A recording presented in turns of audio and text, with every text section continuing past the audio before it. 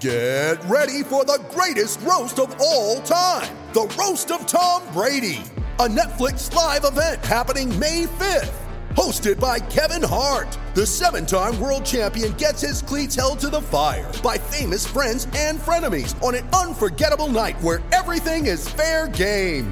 Tune in on May 5th at 5 p.m. Pacific time for the Roast of Tom Brady, live only on Netflix. ESNY.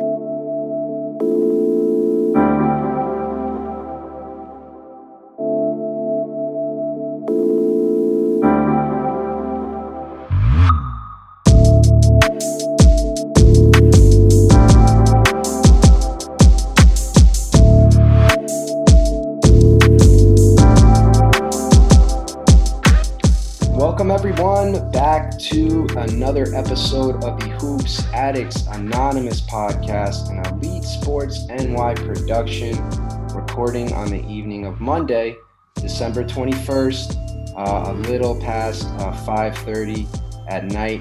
Rolling as always with my homie Chip Murphy. Chip, what's going on, man? How you doing? I'm good, man. Very excited for Markelle Fultz right now.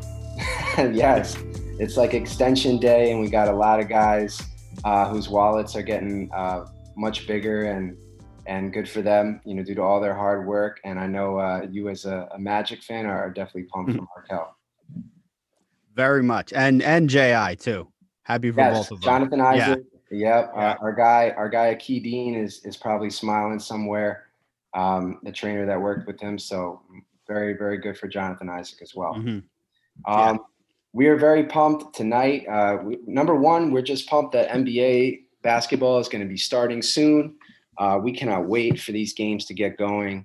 We've had our 4 preseason games where we're done with that, and we're getting into the beginning of the season.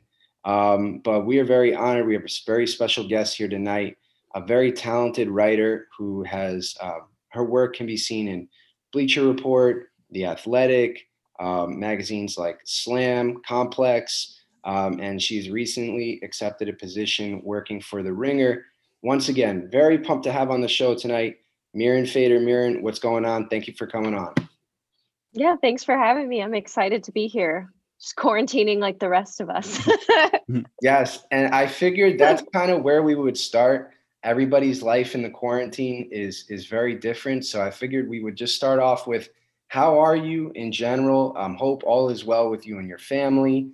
But just how is quarantining, kind of been so far? It's okay. I think I'm pretty lucky. I have some friends who are suffering with COVID, which is hard, but it's just me and me. I have been hunkered down by myself here. Luckily, people have been available over the phone. I was a little worried at the beginning, how would it change for me? Because so much of what I do is like meeting one-on-one in person, but I've been pleasantly surprised with the availability of people. So that's good for me. Absolutely. And that was actually one question I wanted to touch on, and I know you spoke about it a little bit already. How much does that change your process? I'm sure that being able to read facial expressions, body language is such a huge part about what you do in terms of being able to connect with somebody that you're interviewing and building that trust. But whether it's being available over the phone or Skype or Zoom, how have you found that process in terms of your day-to-day writing? Yeah, I mean, it's definitely different. It's not as good, little things like you mentioned, like gestures and stuff, little things like somebody's eyelash is twitching, like you think these are small things, but there's just no substitute for that, like in person, getting to know somebody and like understanding how they are. And I think, fortunately, I've found that people have been vulnerable over the phone. Like you're still able to make that connection. And maybe it's because everyone is just miserable and sad, and maybe they're willing to be more open during this time. But I can't wait to get back in person. It's different for me. I think I love writing, but I love reporting, and I really miss like just the connection you can have in person with someone. Congratulations on the Giannis book, which thank you. which I don't think it's possible to forget that you're writing a book about Giannis, because I think it was announced the exact same day as his contract extension. So I want to get the name of it exactly right. Giannis, the Improbable Rise of an NBA MVP. Is that Yes. right? Okay. August 2021. Okay. Just wanted to get that right. And you wrote an article about Giannis's youngest brother for Bleacher Report. So obviously you're very familiar with Giannis's entire family and you're very dialed in there. I just wanted to know how you became involved with the Antetokounmpo family and this came about. Yeah, it's so random because I've profiled a lot of younger athletes. I did a story. I've done LaMelo Ball profiles. I did a story on Jalen Green, and my editor was like, Giannis has this brother, and I think he's really good. Like, you should go to Milwaukee and profile him. So I was like, okay, I like profiling younger guys, just because you never know what they'll turn into, and it's like very interesting to catch them at the beginning of their journey. So I didn't know that he lived with Giannis. I thought Giannis was going to be like out, being a global superstar, and he was in the house, and I was just like, hello. And it ended up being I was with them for the day, and I ended up noticing their relationship was, again, talking about in-person stuff. You see the connection between them, and it's so clear. I can't write about Alex without writing about Giannis. And then it became a story. The profile on Alex, I think, revealed as much about Giannis as it did about Alex. And I've been wanting to write a book for a very long time, trying to find the right idea, wasn't really working with different agents and publishers and whatever. But when I published this, I met the right literary agent, and we both agreed that this was like a very human story that could make for a book. It had length to it. And geographically it had length to it too. So that's how it came about. And then I got the deal and started writing it. So it's so weird how things, just a random chance encounter, ended up being the first book. Very cool. And the extension too, when that was announced, how surprised were you that he chose to stay in Milwaukee? Because I know there was different lines of thought. Some people thought Toronto and Dallas obviously were there. What did you think? Were you shocked? I was kind of more in the middle. I was surprised, but then I wasn't. I thought it could have gone either way. But then when it happened, I was like, oh, that makes sense. Okay, this goes very much in line with Giannis's story about loyalty and like not forgetting where he's come from, and not wanting to give up on the franchise that didn't give up on him when he was a rookie and was not a great basketball player at all. He was trying to crack the rotation. So it's really full circle to see this happen.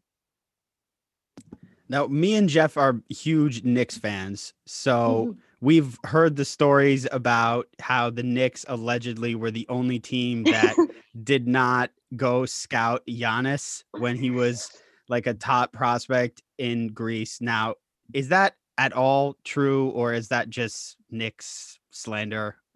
Can you confirm or deny that? Yeah, can you confirm or deny? Yeah. That is true. That is true. Wow. Oh, no. I think it's funny that Giannis always has his best games at the Garden. And I don't know if it's because of that reason. Oh my God. That's rough. But he wasn't, I have to be honest, like, okay, yes, a lot of teams were there and they should have been there, but it wasn't like, look at this, it wasn't like Luka, it wasn't like a can't miss prospect. It was in this dinky gym in the A2 division. He wasn't Giannis. I guess the only thing that Chip and I have to take solace in is that was a previous regime, and every 2 years we have a new one. So we wash away the sins of the old regime and just try and hope and see that things will be different. But that is pretty amazing. Still hard to swallow, though. Still hard to swallow. It is.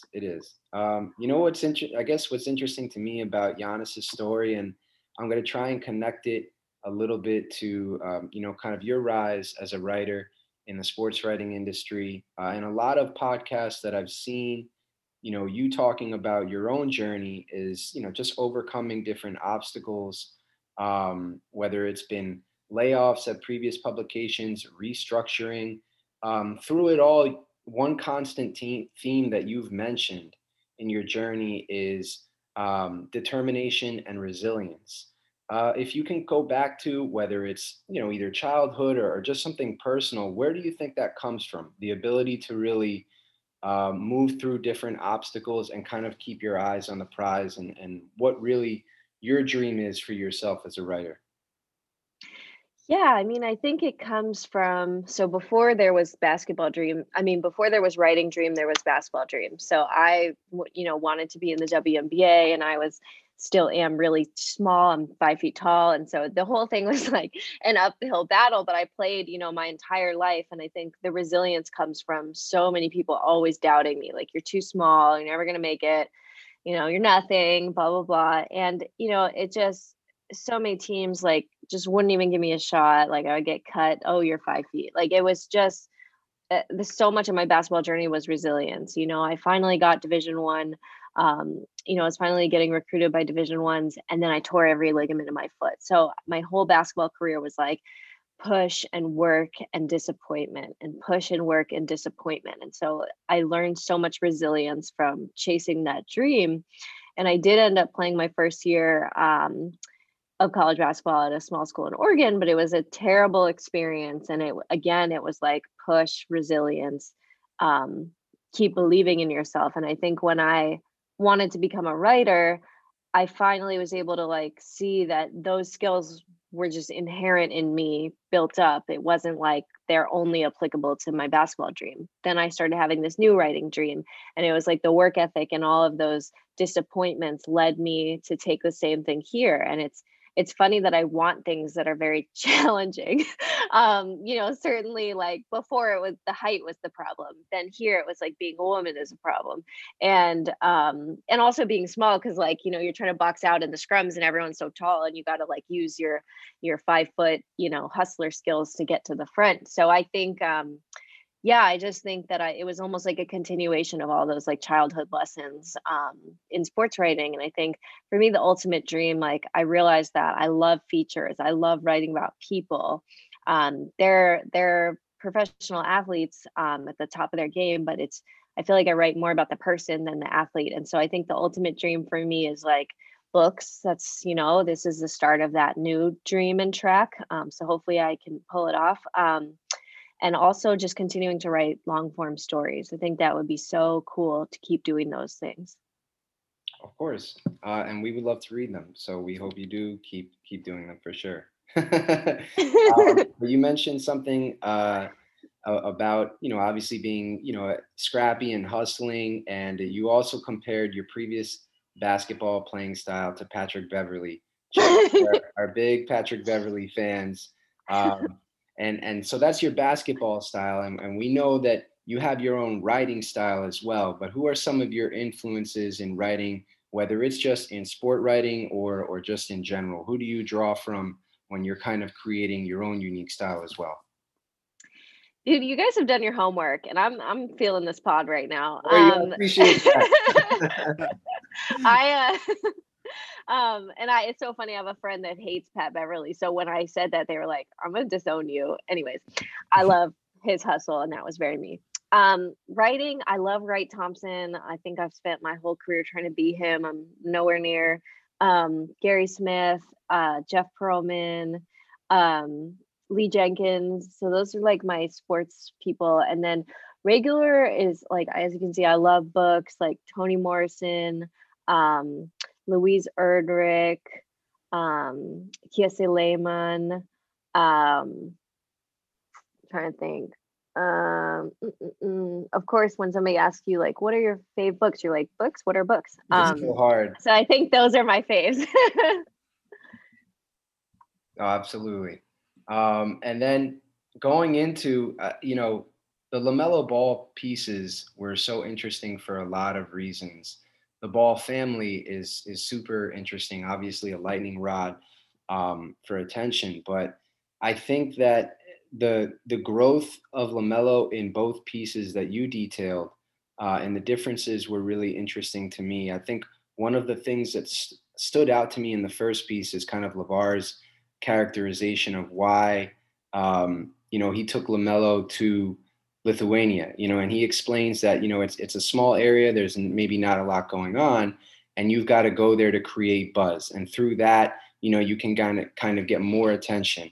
And then throughout that piece, I feel like you also try to draw, kind of, you point out this question of, is he growing up despite what's going on here? If dad is kind of clearing hurdles in his way, is he really growing in that situation?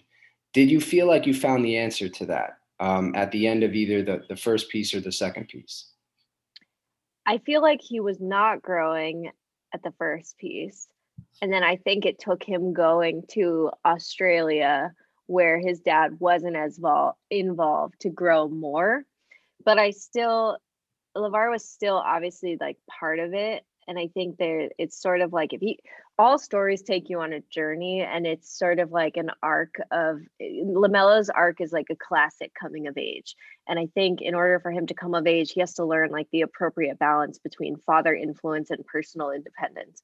And I think he's still negotiating that. Like, I think it's still it's still to be determined, which is so normal, right? Like with our own families and our own relationships, sometimes these things go on till 20s and 30s. And so I think like 40s, LaMelo has so much time to like figure that out. But I think with each piece I wrote, I saw more growth and I saw more like reflection. And I think his life was moving so fast, he didn't really have time to reflect at first, because his whole life is like performance. So sometimes like when you're just performing, you don't really like stop and think.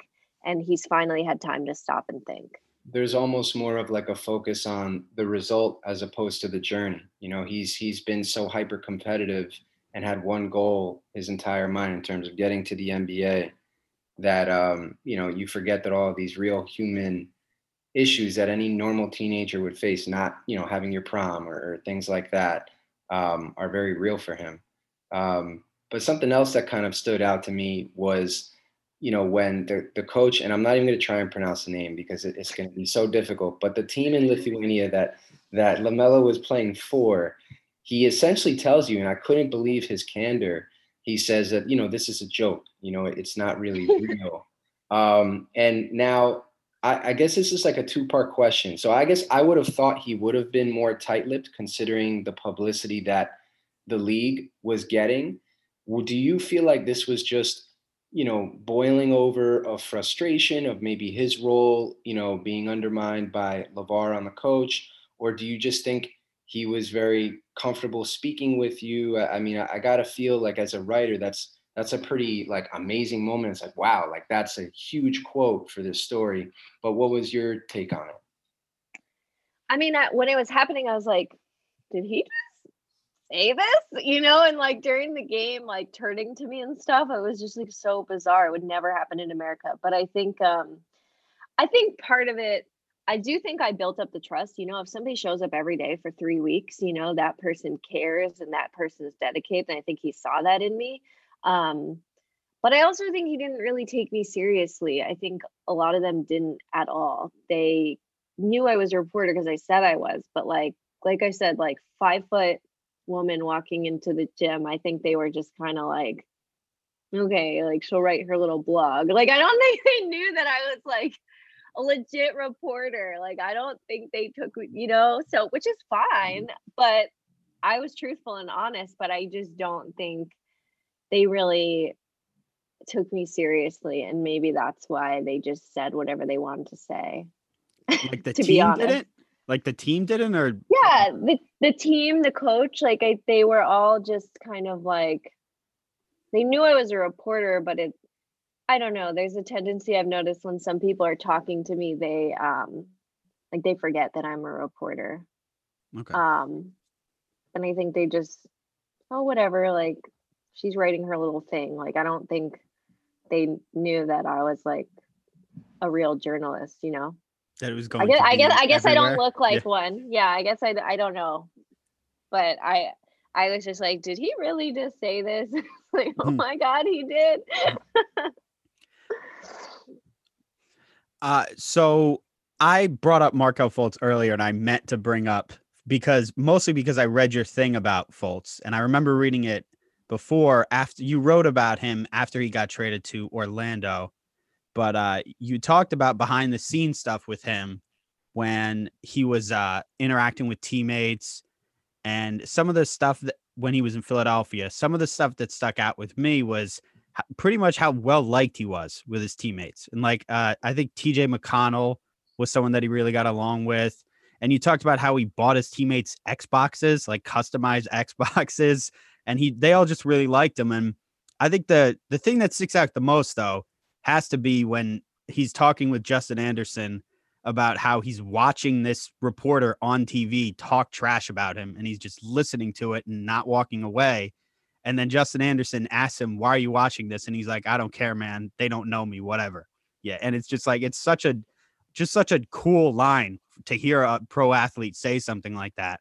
And now to see how successful he is now and he gets his contract. So I just wanted to ask you, what were like your takeaways from the Fultz interview? What did you think of him, and how surprised are you, if at all, about his bounce back in Orlando and his success?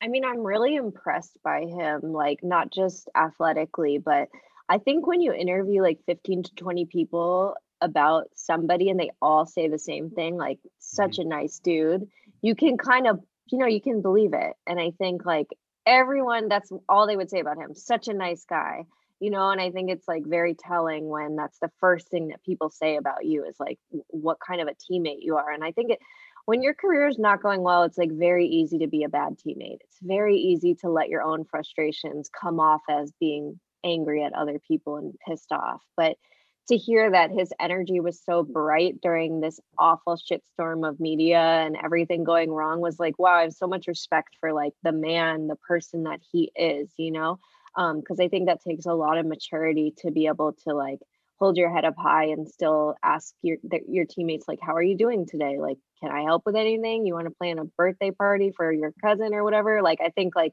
that's so cool that he had the maturity to do that. And then as far as the other stuff, I think one of the images that really stuck out to me during the process was how people would like avoid him, almost like he had a sickness, like because he was doing so badly. And I felt for him, because imagine like people think there's something like wrong with you as a human when really he's just like a normal person going through injury, struggling, So I found that like really heartbreaking. But what the quote that you mentioned, to me, it was like so interesting because, for us in media, when somebody says our article sucks, like it kind of hurts. Like, let's be honest, it kind of hurts. But when so many people are saying this about you and you're like, you know what, I don't care. I think that's just a different level of mental fortitude that we can all learn from. Like, think about that. Like, so many thousands of people say you suck and you're lying and all these things. But if you believe in who you are, it's almost like you're just generally not listening to what people are saying. And that's such an unbelievable skill.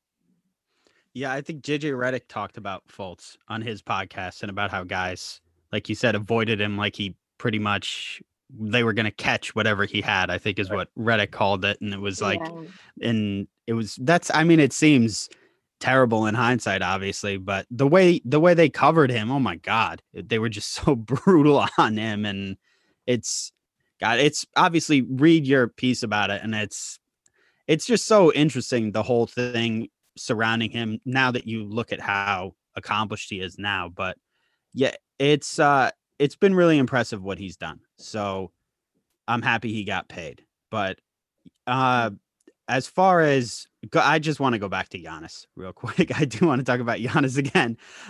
Sorry, I wanted to ask what oh God, I totally forgot my question. I totally forgot because that's all right. Chip, if you want me to, I can jump in. Yeah, go ahead. I totally forgot. Well, so it's interesting too to me to between discussing whether it's the Fultz piece or the LaMelo piece. I'm sure for any writer, the ability to sit across from the person you're interviewing and the way you talk about your writing and the ability to storytell, because we're talking about people, right? They're humans first. They have a whole bunch of things that are going on and affecting their lives outside of the sport.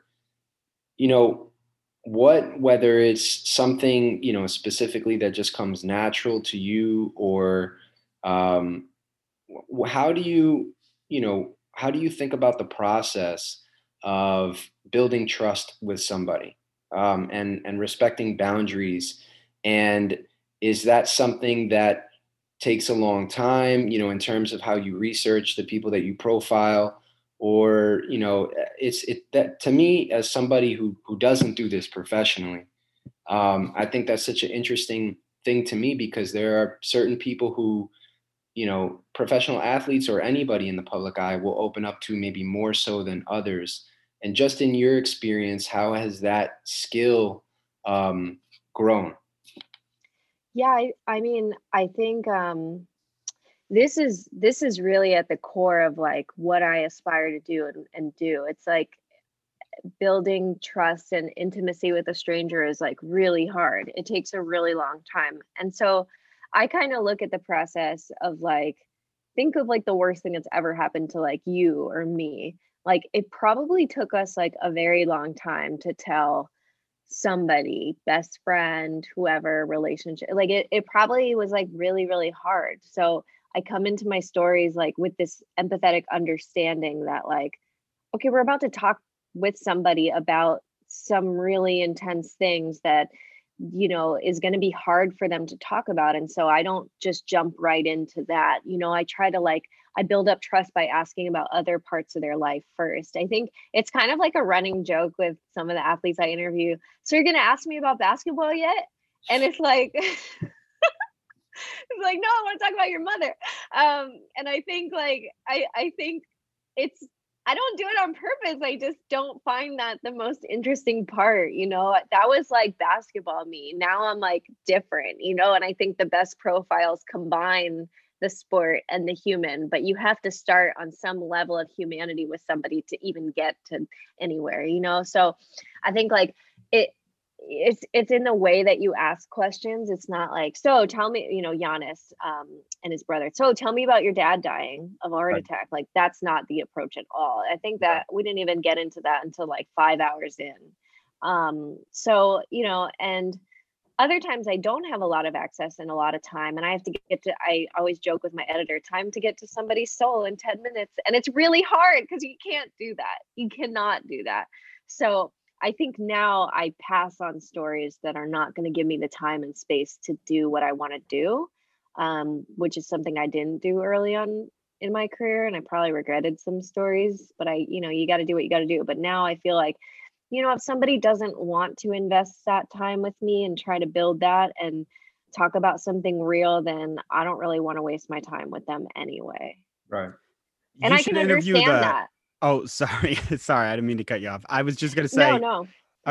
you should interview the Lopez brothers, because I feel like when Brooke Oh, that Lopez, would be yeah, great. when Brooke was in Brooklyn, he would always say, "Why do you guys always want to talk about basketball?" I felt like he would say that all the time. Like my actual dream. Yeah, that would be really, really cool. Yeah, Yeah, that would be great. Yeah. that interview would go a lot of different Mhm. places for sure. Another thing that I saw, you know, just in terms of your writing process that really stood out to me was that, you know, one of the ways that you kind of structure your writing is you have, you know, kind of a section called, you know, just getting the words out, right? Don't worry about being a perfectionist. I think that was something that spoke to me specifically, because I think you worry so much about the structure early on that you actually lose focus of some of the ideas in your mind that could potentially make the piece really great. So I thought that was a really cool thing to hear from, you know, someone as successful as yourself. Like, listen, just get the bad draft out of the way. Just get all of your ideas on paper, then make sense of them afterwards. Is that something that you still do now as well?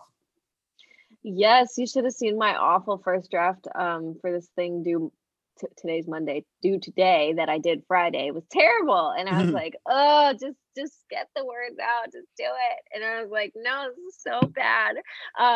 So yeah, that's my process every time. It's like I've learned that I can't make the perfectionist go away. Like I had to name her. Like her name is Polly and she's with me for life. She's with me for life. I don't like her, but I have to be kind to her because I need to embrace this side of me. It does good things too, but she also tries to destroy me. So I need to be like, it's okay, Polly. We can do this draft together. So, I think like learning to live with that voice has been like a huge challenge for me. And like getting the words out is my way of being like, you know what, Polly, like I'm just going to listen to me right now. I'm not going to try to write the story, capital S story. I'm just going to write.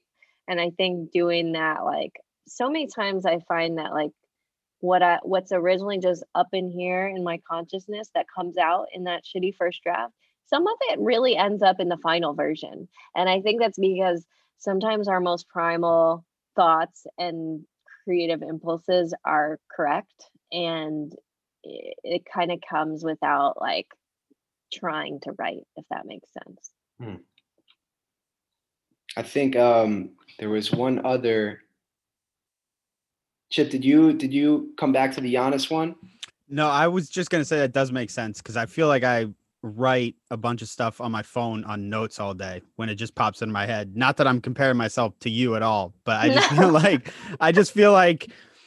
I just feel like that happens. Like if an idea pops into my head, I write something on my phone on notes, just like to make sure that I don't forget it. Like that's something that I do. But in regards to the Giannis question, I did remember that.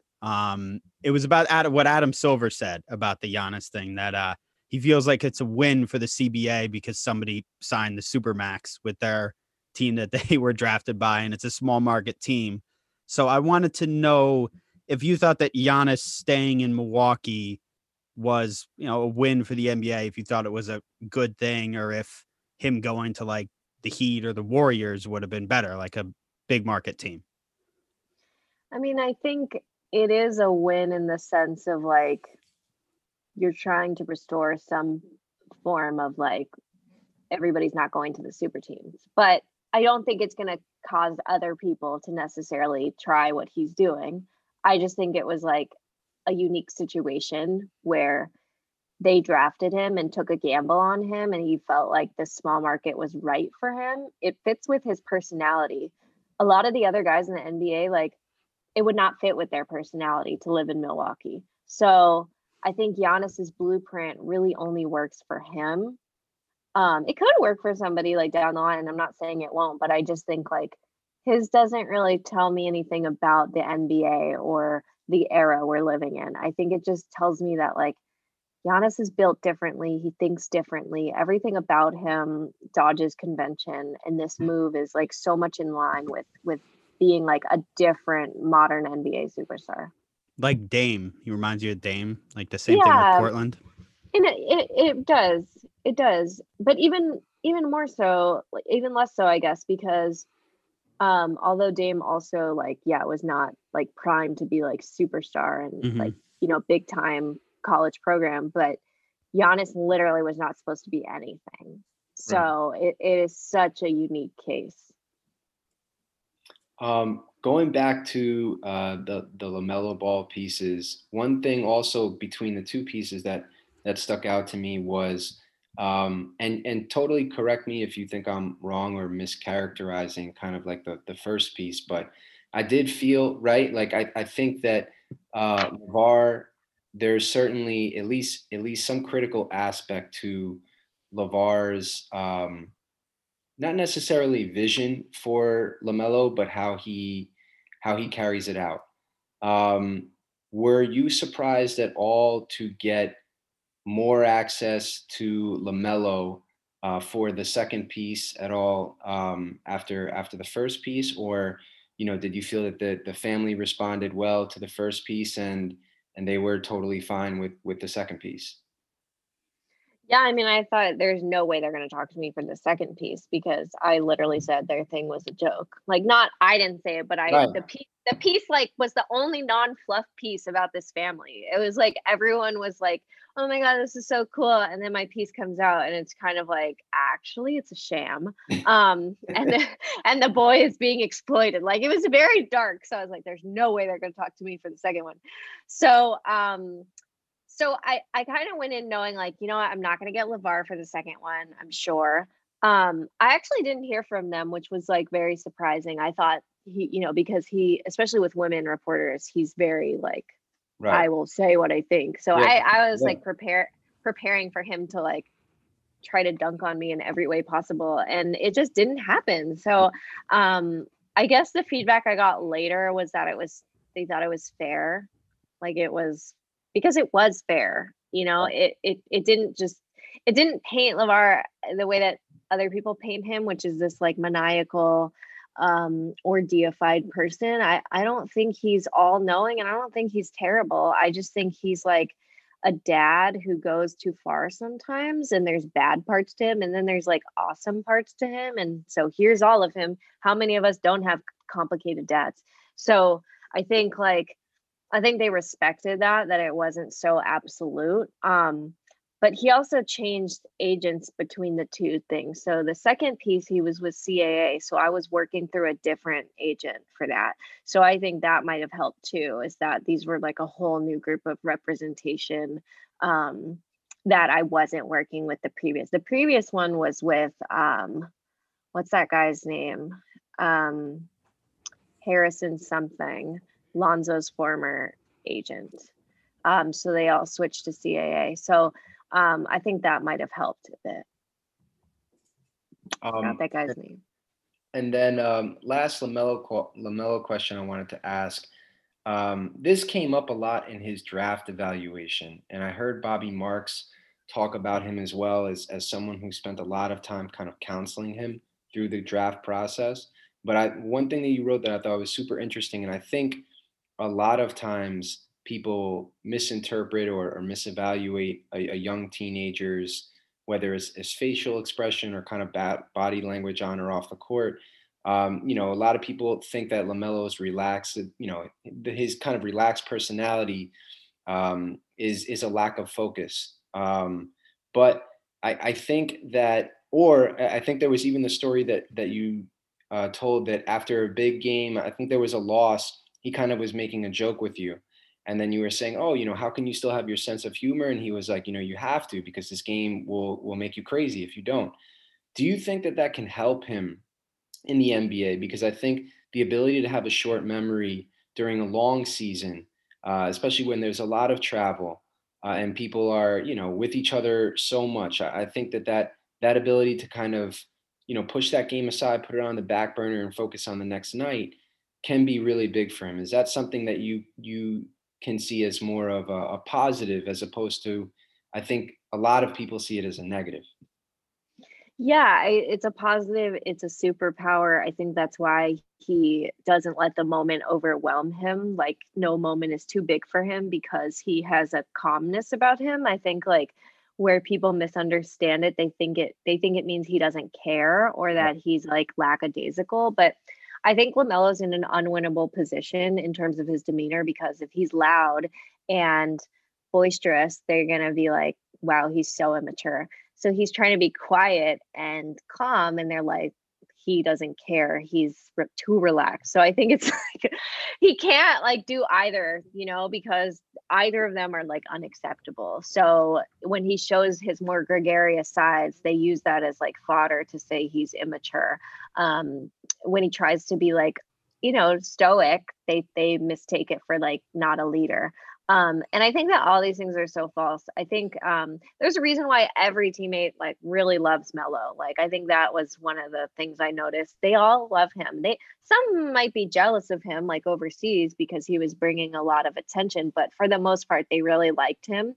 And I think you can see how like his new teammates in Charlotte, like to be able to catch that ball where he gives it to them, like I'm sure they love the hell out of him right now. Yeah. And I think like he looks calm because he is. Like I think that the hard parts of his life were always outside of basketball. And so basketball was like the one place where he didn't have to like perform as being LaMelo Ball. He could just like play basketball, which ironically is not a performance for him. Yeah, his facial expression never changes. So no matter the situation, it's really impressive. I mean, he already looks like he has a great rapport with pretty much all of his teammates. So, but sorry. No. Go ahead. Do you see how different players are regarded when they do that? Some players, when they're stoic like that, they're like the model leader. Like, look at his maturity. It's like, but when LaMelo does it, they're like, oh, he doesn't give a shit. And it's because of a lot of different factors. But Right. I've seen the same face from so many guys who are like respected for the same thing that he's mocked for. Makes no it. I get why I know why it happens, but it's stupid. I think know. that's the other tough part too. And I think you see it a lot in draft evaluation as well, right? Like I think you could go back years of prospects that, if someone doesn't show emotion on the court, they're not fiery enough, or just kind of the dichotomy that you pointed out. And at the end of the day, you're still talking about kids that are 18, 19, 20 years old that are growing and developing, at such a young and fast age. I mean, who knows how they'll be when they're 23, 24, and 25. What ends up happening is that you need to have some type of really good environment around them, whatever team drafts them, to be able to develop them as players, but as young men too, and I think that that's sometimes something that gets forgotten in kind of the process of, how a player plays on the court. There's also kind of this off the court maturity piece that it's like we don't really remember or kind of put too much into sometimes.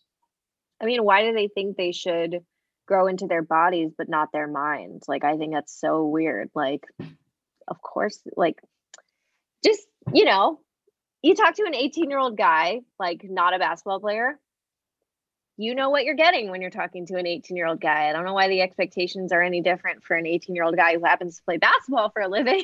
Right. But it's funny that you say that, because to me, the line that sticks out in the LaMelo piece that really kind of symbolizes what you just said was when LaMelo's describing his tattoo, and he says that, I have these wings out here and I feel like angels are with me. And then he goes on to essentially describe that a lot of people see me and they don't know me. They think I'm arrogant. They think I'm this, they think I'm that, but people don't know me. And then he kind of struggles to explain what he's trying to articulate, but that's like essentially what you're talking about. The piece of LaMelo Ball being this global superstar, from IG and whatever it is, just being in the spotlight from such a young age, and people not actually knowing who he is. So it's like I almost felt like reading your piece that he actually wants to speak out more and kind of tell us his story and be more of the author of maybe what is out there. But I think it's just tough for him at the same time. Yeah, I think he's just in a position where if he says anything, then he's seeking attention. If he doesn't say anything, then he's being elusive. Like, right. It's just going to be a really long time before he can like distance himself from his family enough to where people like just look at him as a human of his own regard. Like, I would love to profile LaMelo again at age 35. Like, Right. I would love to like just go back and just be like, man, how miserable was Lithuania? And then just like get into it in a perspective that he doesn't have yet. Yeah. That's the danger in profiling young people. They know what they feel right now, but they might, we all look at things differently as time goes on. We all like, alter memory and change memory. And he has a lot more living to do. Yeah. So. Do you think the perception of him would be different if he'd have played a year at Kentucky or Duke or Carolina or someplace like that? I think it would be a little bit different, but I think there would be so much like media attention for his dad that it would have harmed him in a lot of ways. I'm sure he would have ended up at the exact same draft position, Right. But I think like it was kind of nice for him to not be in the US during this time period. Kind of just before we're wrapping up, is there any chance that you will be working with or interviewing any of the current New York Knicks in the future or at some time? I'm sure I speak for Chip and the rest of Knicks Twitter. We would love to be reading something like that coming out in the future. As of right now, nothing is slotted, but if you want to send me some ideas, I'm open. Oh, listen, yeah, I'm sure we could think of more than a couple of players that we would love, you know, for you to interview and whatnot. 100% for sure. I love that. I love Frank Ntilikina. Hopefully, he's still on the team. That's Hopefully. that's a Nick's Twitter favorite right there. So that'll get a lot of clicks. That one for sure. Chip, Nick's Twitter, let me know. Yeah, they will. Definitely will. Chip, do you have anything else for Miran before? No, just thank you for making time for us. Thank you. Oh, thank you for the wonderful questions and for understanding what I love to do. This was really fun. Yeah, this was really a pleasure for us. Chip and I, when we started this podcast, and we say it all the time, we just wanted to interview people who love basketball and work in various, different areas of either the NBA or writing about the NBA, coaching, scouting, training. We've really tried to, get a wide ranging array of guests that just love basketball. So I feel like whenever you have that in the combination, it makes the conversation really great and no different tonight. Miran, thank you so much for your time. Before we let you go, if you could tell the people listening where they can find you on Twitter and all of your great work. Yeah, I am. I'll spell my name. It's MIRINFADER. That's my Twitter. I am that uncool person that does not have Instagram. Sorry. It's too late now. I'm like, I didn't get it. I'm not going to get it. And then my website, I would love it if you could look at it. I spent so much time on it. It's just my first and last name, miranfader.com. And thank you again for having me. I'll come back if I do the Knicks thing. Oh, yes, definitely. We'll love that. Absolutely. Okay. And so for everybody listening, we hope everybody is staying safe, and we will talk to you guys soon.